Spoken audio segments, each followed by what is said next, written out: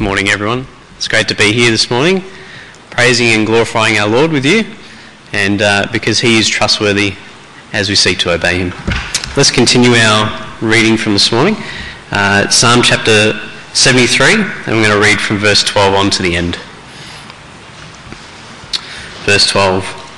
This is what the wicked are like, always carefree. They increase in wealth. Surely in vain have I kept my heart pure. In vain have I washed my hands in innocence. All day long I have been plagued. I have been punished every morning. If I had said, I will speak thus, I would have betrayed your children. When I tried to understand all this, it was oppressive to me. Till I entered the sanctuary of God, then I understood their final destiny. Surely you place them on slippery ground. You cast them down to ruin. How suddenly are they destroyed, completely swept away by terrors. As a dream when one awakes, so when you arise, O Lord, you will despise them as fantasies. When my heart was grieved and my spirit embittered, I was senseless and ignorant. I was a brute beast before you. Yet I am always with you. You hold me by my right hand. You guide me with your counsel, and afterward you will take me into glory. Whom have I in heaven but you? And earth has nothing I desire besides you. My flesh and my heart will fail, but God is my strength. God is the strength of my side, of my heart, and my portion forever. Those who are far from you will perish. You destroy all who are unfaithful to you. But as for me, it is good to be near God. I have made the sovereign Lord my refuge. I will tell of all your deeds. Thank you, brother. So let's pray. Our God in heaven, thank you so much that we live in this country, in this city where we can gather as your people in safety and hear you and worship you every Sunday. Thank you for that privilege. Father, some of us are here today with joyous hearts. Things are well for us, and we thank you for that. But for some of us, Lord, we're suffering, whether it's some sort of sickness or whether it's depression or whether we've been having trouble in our marriage or whatever's going on, Lord. For some of us, our hearts are heavy, our hearts are focused on other things. They're consumed with other things right now. And the last thing we're able to do is listen to you. And so would you help those of us in that situation, Lord, right now, that you'd calm our hearts and that you'd allow us to just trust you for a moment, to put those things aside, however heavy they may be, and that you'd free our hearts and minds to be able to hear your word now, and that your Holy Spirit would use it to encourage us and instruct us so that we can know you and enjoy you more and live for your glory. And Father, we pray this in the name of your Son, Jesus. Amen. Well, why does God let the godless thrive? Recently, I was talking with a girl who left a residential college at a local uni. Now, this girl is a recent convert. She's been a Christian for maybe 6 to 12 months. And the reason why she left that college was because the college sent a letter out to her saying essentially that she was no longer welcome. And the backstory is this. The backstory is that a number of months ago, she decided to bravely take a stand for her view on same-sex marriage. And this became quite well known very quickly at this institution. And the college ran a forum and they invited her to speak at it. And she was the only Christian present. And she was attacked and criticised not only by students, but by the academics who ran that college as well. One 19-year-old girl bravely takes a stand for what she believes in a respectful way, and that's how she was treated. Now, when she told me this story, I didn't really know what to say, but I know what I felt. And I felt really angry. I just imagined thoughts of going into that college now and giving the powers that be a real serve. How dare some man or woman who's my age or older, in a position of authority and power, pressure and attack a first-year student just because of their own views on a particular issue? How is that okay? And then to have the audacity to say, well, you know what, we don't think this college is a good fit for you anymore. It's discrimination, is it not? Now, the people above her, largely, it seems, are godless. And they are given positions of influence and power, and they're clearly using their power against God's people. Why does God let the godless thrive? I wonder if you've been having similar thoughts lately. Maybe it bothers you subconsciously. You're faithful to Jesus, but in many ways your life is a lot worse off than your non-Christian friends. Your friends have less parenting issues than you do. Your friends have less mortgage stress than you. Right? Their marriage seems healthier than yours. Or maybe it's different. Maybe things are really well for you, but they're also well for your non-Christian friends in your life as well. But the thing is, for some of those guys, they don't play by the rules. You see, you get a pay rise at work and you earned it. You worked really hard for it. But they get a pay rise because they flirted with the boss. You work hard to write your own essays. You stay up until 3 a.m. to get them done.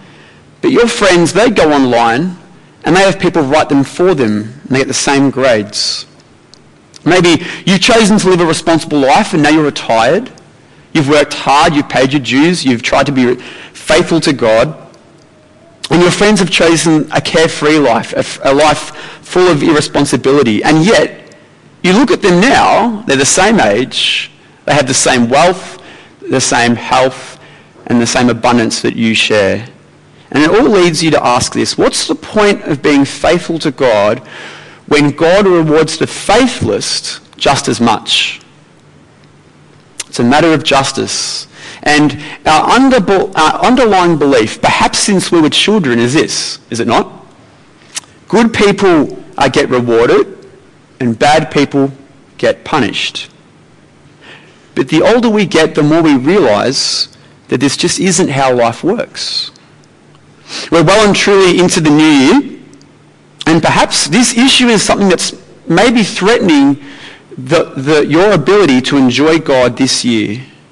I want you to understand this. Psalm 73 has a way forward. It gives us an answer to the question. And this is the take-home lesson of the psalm. We need God's perspective to understand. I'll say it again. We need God's perspective to understand. And we'll see in the two halves of the psalm that in the first 16 verses, we learn about what we make without God's perspective, and that is observations. And in the second half, if you know, like a golf course, first half, second half, in the second half, 17 to 28, we will see what we do when we have God's perspective. We gain revelation. I said a moment ago that from childhood it's instilled in us, in our culture, that good people are rewarded and bad people are punished. And King David, who wrote this psalm through Asaph, was also taught something from childhood. This is what he was taught. How you begin determines how you will end up. Right? If you delight in the law and you obey God, you will prosper. Those who don't will be judged and punished. It's a very simple formula. But we get to Psalm 73, halfway through the Psalms, and it's as if David is now questioning his childhood convictions. He's asking the same question that some of us are asking in Melbourne. Why is God letting the godless thrive? And in verse 1, have a look at it with me. In verse 1, he says a very heartfelt statement. Surely God is good to Israel, to those who are pure in heart. See, he really believes this. This is what he believes now, looking back. And in verse 2, we see the problem. You see, David's feet, well, they nearly slipped. He nearly lost his way. He was entertaining the idea of straying from God, of going the way of the world. It's as if he was looking down a cliff and there was an ocean and it was very enticing. And he looked back and life was hard and frustrating, and he was frustrated by the injustice of it all, and this looked far better. His feet had almost slipped. He'd almost gone down. And it's easy to see why. You see, I used to be a teacher.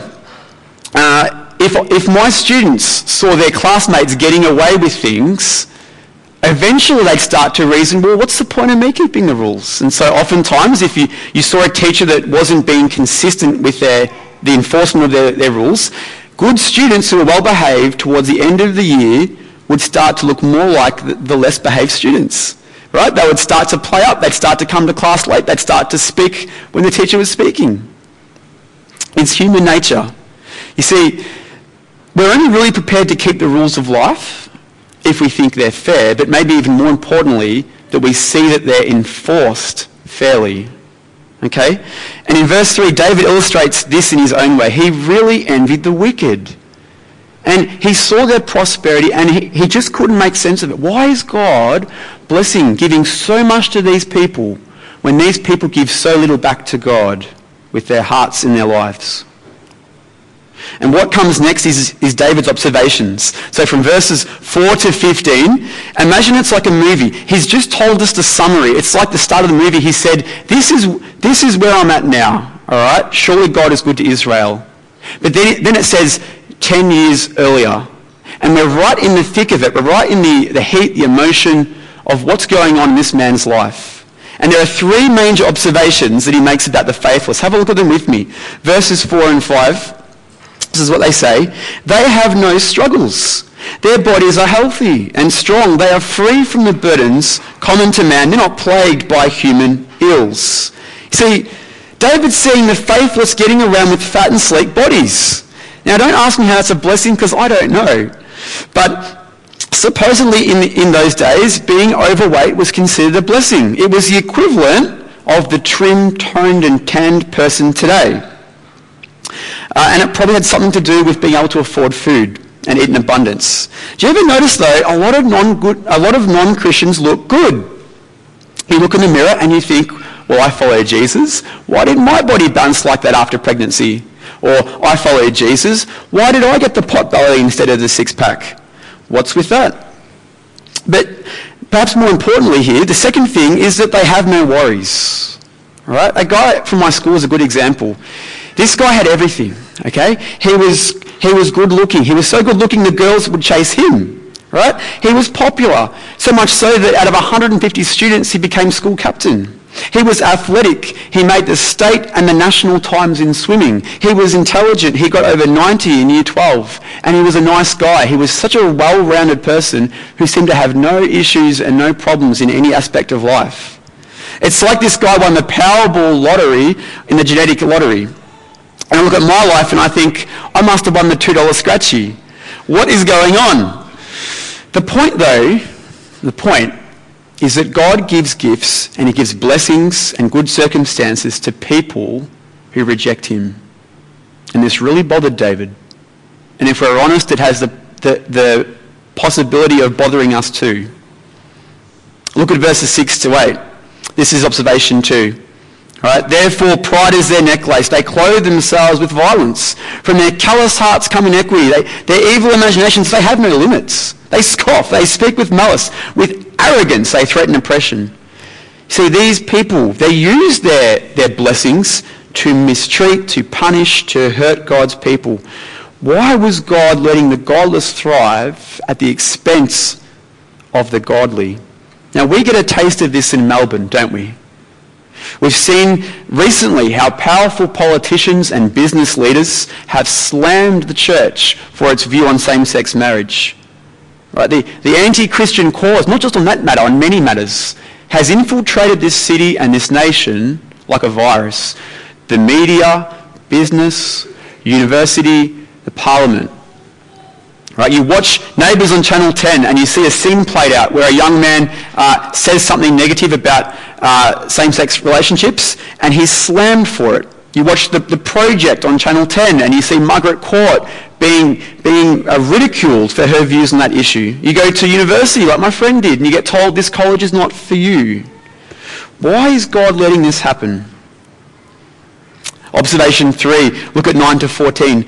These people are like gods, right? Their mouths lay claim to heaven, their tongues take possession of the earth.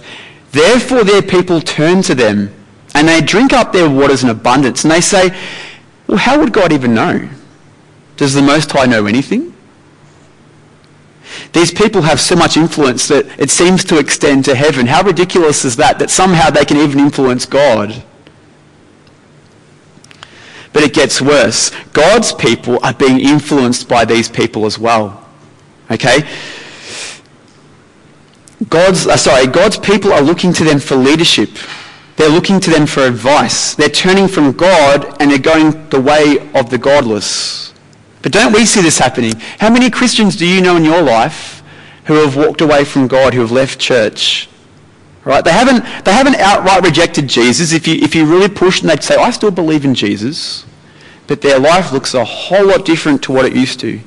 Do you know, recently, a few of the evening church members and myself, we went to Phillip Island and we led on a short-term mission there. We were on the beach, we were playing volleyball, and I saw a group of young adults, and I thought, yep, I'm going to ask them to join us to play. And so I went up to them, do you want to come play volleyball? Sure, we'll play volleyball. And they got into the teams, and a moment later, one of their mother walked up, because they were all siblings, and I knew her. And I thought, oh, this is great. She's a really committed Christian. These guys must be Christians. And so just gently, as we were playing, I said, oh, so what church? Do you go to your parents' church? Oh, no, we don't go to church. And all right. And then a few minutes later, I asked one of the guys about, what he used to study at university and what he did. And he says, yeah, I used to be really actively involved in the Christian Union. I used to be one of the presidents, actually. I'm like, what? How does that happen? What is going on? None of them go to church. Christians drift for lots of reasons. But this is the reality, friends. There is a generation out there who are choosing popularity over Jesus. Right? The cost of following Jesus is growing in the city. And the sad thing is that Christians they're finding this experienced, obsessed culture intoxicating. They're finding the promise of happiness in the perfect holiday, in the perfect relationship, in the perfect job. They're finding that irresistible. And it's all on offer, and it's all being promoted by those with great power, with great cultural and political sway over even God's people. Why is God letting it happen? See, David is forcing us, he's pushing us into this corner, if you like, to question God. God said, those who delight in the law of the Lord and who meditate on his law, day and night, whatever they do prospers. Psalm 1. But here's the thing, observation, God's people aren't prospering and God's enemies are. And the conclusion, well, God doesn't keep his promises. He's not just. And that's exactly, look at verse 3, and it's exactly what David was starting to conclude. With that same confidence he began with in verse 1, he says, surely in vain I've kept my heart pure, and I've washed my hands in innocence. Right? He was really becoming convinced that it was all for nothing. It was a complete waste of his time. And if it ended there, I've got to be honest, it'd be hard for me to keep being a Christian, but it doesn't. It continues. Look at what it says. If I had spoken out like that, I would have betrayed your children. When I tried to understand all this, it troubled me deeply, till I entered the sanctuary of God, and then I understood their final destiny. Friends, this is the turning point in the psalm. This is where the big idea comes out, right? David realizes something fundamental that completely changes his mentality, his focus.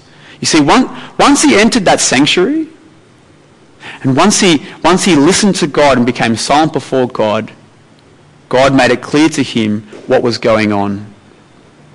David moved from conviction based on his observations of life to conviction based on God's revelation. David gained God's perspective and he understood. And what did he understand? Look at verse 17 again. Look at the end of it. It says this. He understood their final destiny. In a nutshell, the faithless won't thrive forever. It's as if God is letting these people have a false sense of security. I don't know if many of you know yet, I'm a member of the Defence Force. I'm trained to be an Air Force chaplain. And recently I spent 1 week at officer training school. And one of the things that I found quite interesting was this. Oftentimes you'll see in the media there'll be a new bit of defence technology, the Collins-class submarine, the F-35A strike fighter jet, whatever it is. Some amazing thing that costs millions and millions of dollars. And usually politicians in the media will trash talk it. They'll say, what a waste of money. This thing is useless, doesn't work. What a waste of our taxpayers' money.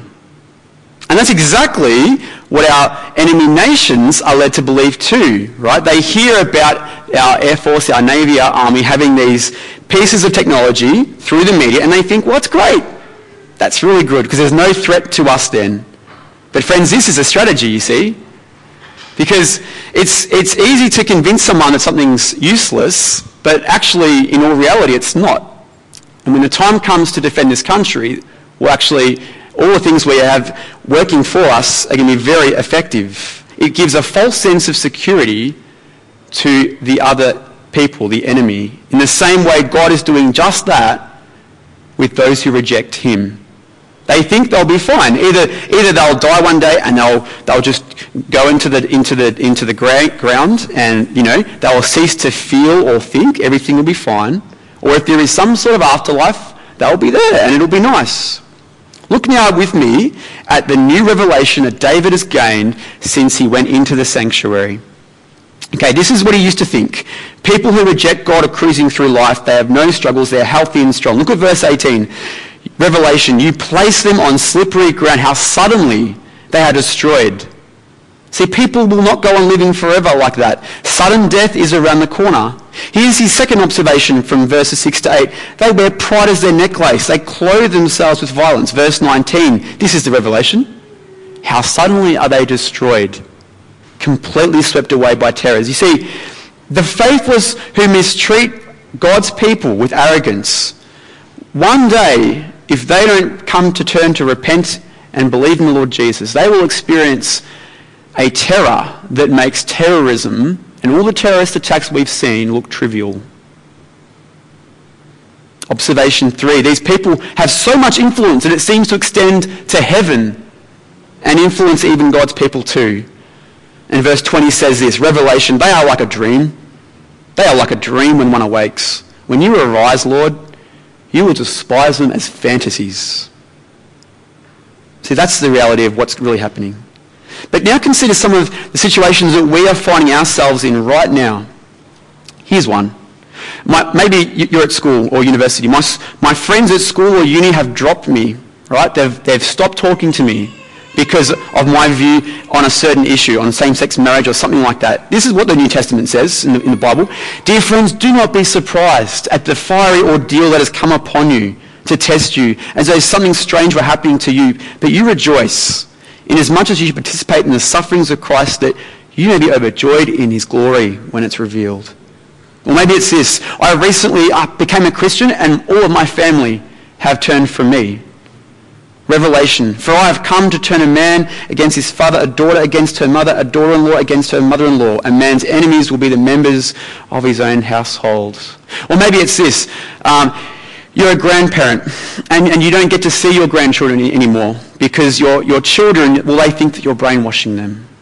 Well, here's something for you. In all of this you greatly rejoice, though now for a little while you may have had to suffer grief in all kinds of trials, these have come so that the proven genuineness of your faith, of greater worth than gold, which perishes even though refined by fire, may result in praise, glory and honour when Jesus Christ is revealed. Hindsight is a beautiful thing, and hindsight is exactly what David shows us in verses 21 and 2. Look what he says. He says this, do you know, God, when my heart was grieved and my spirit was embittered, I was senseless and ignorant. I was a brute beast before you. You see, he realised the reality of his own thinking. He'd let himself become convinced of something that just wasn't true. He'd stopped trusting in God's goodness and sovereignty. And that's something that we need to be aware of. And this is why we need God's perspective to understand these sorts of circumstances.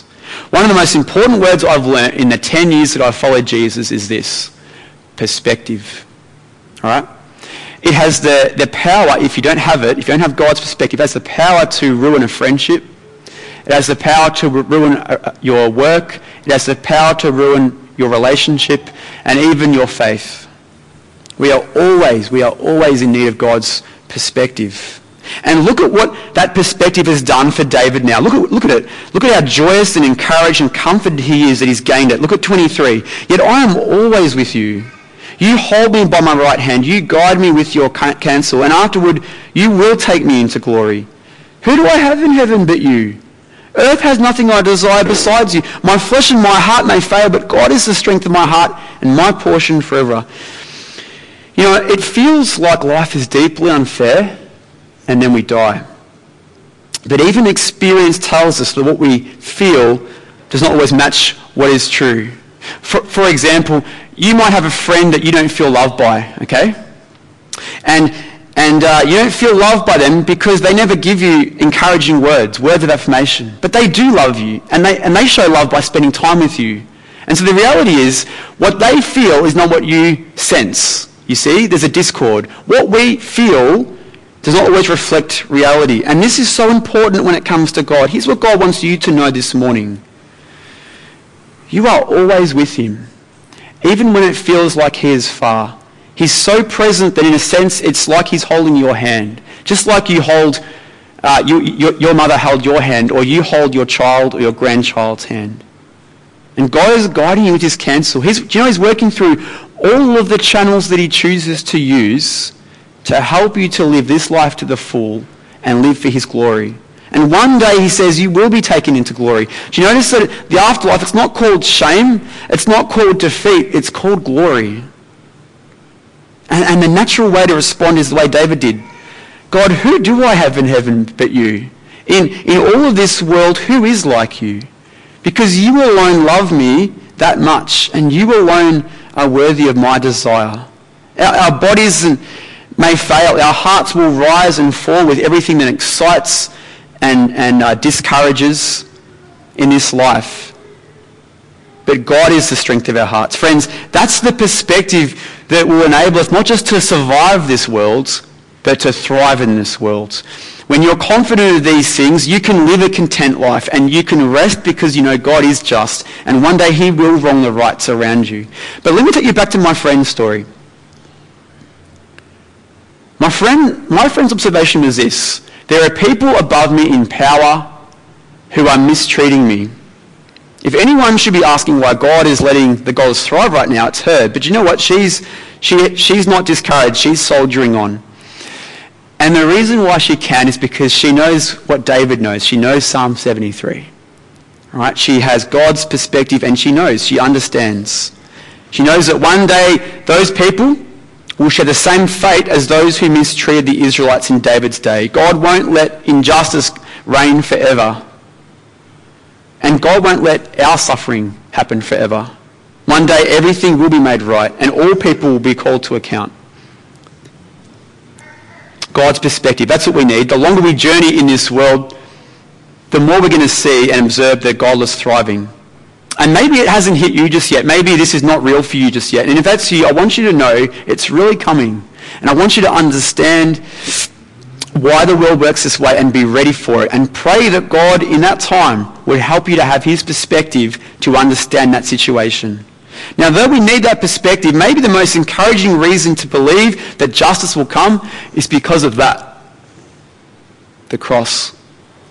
In the cross we see justice. Because on the cross, Jesus took the sins of many. And after the cross, Jesus rose. And because he rose, it gives us certainty that the cross was real. That his work on the cross was real. It was not a religious myth. And the promise that he will come back one day to take us home to him and to call people to account for their actions, that tells us that it's credible. And if you struggle to believe that the godless will one day cease to thrive, I want you to take courage and know that either they will come to faith too, and Christ's work will cover them too, or they will pay for what they've done. Right? The year ahead will probably see the godless thrive for you. But every time your heart sinks, every time your blood boils, remind yourself to see the situation the way God does and understand that justice is coming. When you doubt that justice, look to that and remember that there is. My flesh and my heart may fail, but God is my strength and my portion forever. Let's pray to him now in response. God in heaven, thank you for David's story. Thank you that the Bible is filled with other people's experiences that we can relate to today in 2018. Thank you for being faithful and just. You don't let people get away with injustice forever. Thank you for being so loving that you sent your own son to enter into our story, taking on humanity and copying your wrath on the cross so that there could be a way forward to be forgiven. to know you again as we do. And we thank you for this, God, in Jesus' name. Amen.